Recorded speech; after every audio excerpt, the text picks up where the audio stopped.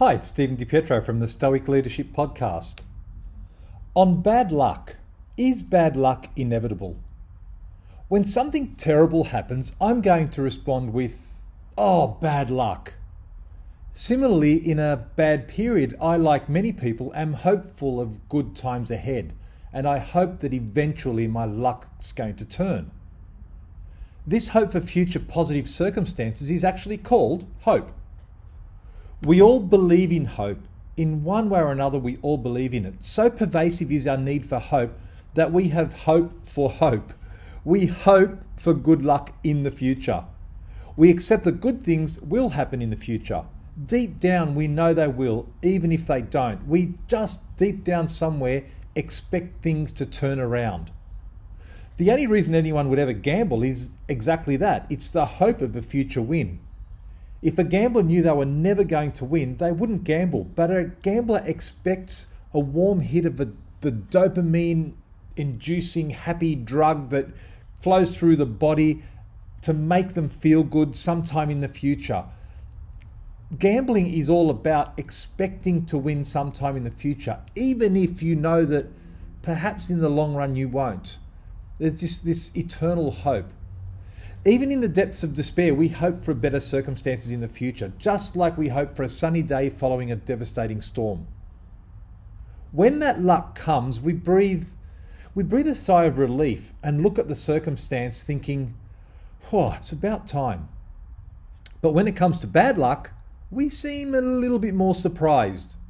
We know Murphy's Law is likely to strike us, and it could strike at any time, but we're somehow totally blindsided and surprised when good old Murphy arrives.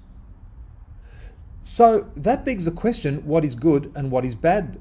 And then, what is luck? So let's look at what is bad. Bad is the opposite of good. No great discovery there. I can't experience good without a reference point. If I draw a circle on a page, I can't tell if it's large or small, near or far. I can't do any of that until I have a reference point. So I need to draw another circle. Without the reference point, it's just a circle. It's not until I draw that other circle that I can class it as a big or small or near or far. It's like a wave. A wave without troughs is a lake. Have a think about that. If it's just a wave with peaks, well, then it's just a whole bunch of peaks, and that's just a body of flat water, and that's really just a lake. It's not a wave anymore. So the wave needs the trough. It surprises no surfer to see a trough between the waves. They expect it. They expect that dip. Just as a wave can't exist without a trough, I can't have good without bad. So why do I still get surprised by bad luck? If I'm going to have the good, I shouldn't be surprised by the bad. It comes down to, I think the reason that we fight this bad luck is that it comes down to equity. It's not fair. It's not fair that the economy crushed. It's not fair that interest rates went up. Well, hang on a second. Whoa, stop. One person's bad luck can be another person's good luck. If interest rates increase, it's bad luck for a borrower, but it's good news for an investor. If I'm leading a race and I trip over just before the finish line, it seems to be surprising bad luck for me.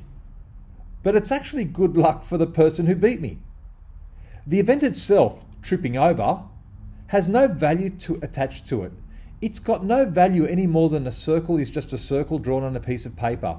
That raises the question of why I would deserve better luck than the next person. Clearly I don't. No one deserves anything. Events just happen. So tripping over at the finish line is neither good nor bad. It just depends on your perspective. As for luck, well, a series of events have occurred and they caused me to trip over during this race. It could be that a small gust of wind caught me off guard just as my foot hit a small divot in the ground just before the finish line.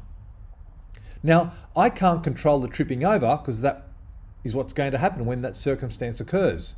And I can't control a tripping over any more than I can control a divot in the ground or the gust of wind. They're external events. The divot was there, the wind just blew, there was no luck involved in that. There's no luck in interest rates going up or down. It occurs because of an infinite almost number of market forces. So there's no such thing as luck, and the event is neither good nor bad. So when an event occurs, I should see it as just inevitable. Let's reframe that. So I might have gone too deep down that rabbit warren. Let's reframe this racing analogy. Ask a friend the following question. Imagine you're running along in a race. You're fatigued. You're kind of just hanging in there. And just before the end, a gust of wind blows the moment your heel hits the ground. Your heel catches the edge of a small divot. What do you think is going to happen? Well, you know what's going to happen. It's inevitable. You're going to fall over. It's not bad luck. It's an inevitability. There are quite a few thoughts mixed in here. First, if I'm to expect good things to happen in the future, then inevitably bad things will also happen. Secondly, good and bad depends on context. One person's good is another person's bad. And third, if I reconstruct all the events that occurred, I shouldn't be surprised that it will happen again. That is actually how scientific experiments are created. All these wacky events get put together in an experiment and it can prove a theory, but it only proves the theory if when someone else puts all of those events together again and repeats the same outcome, and then someone else does the same thing again and they repeat the outcome. That's the definition of the scientific method.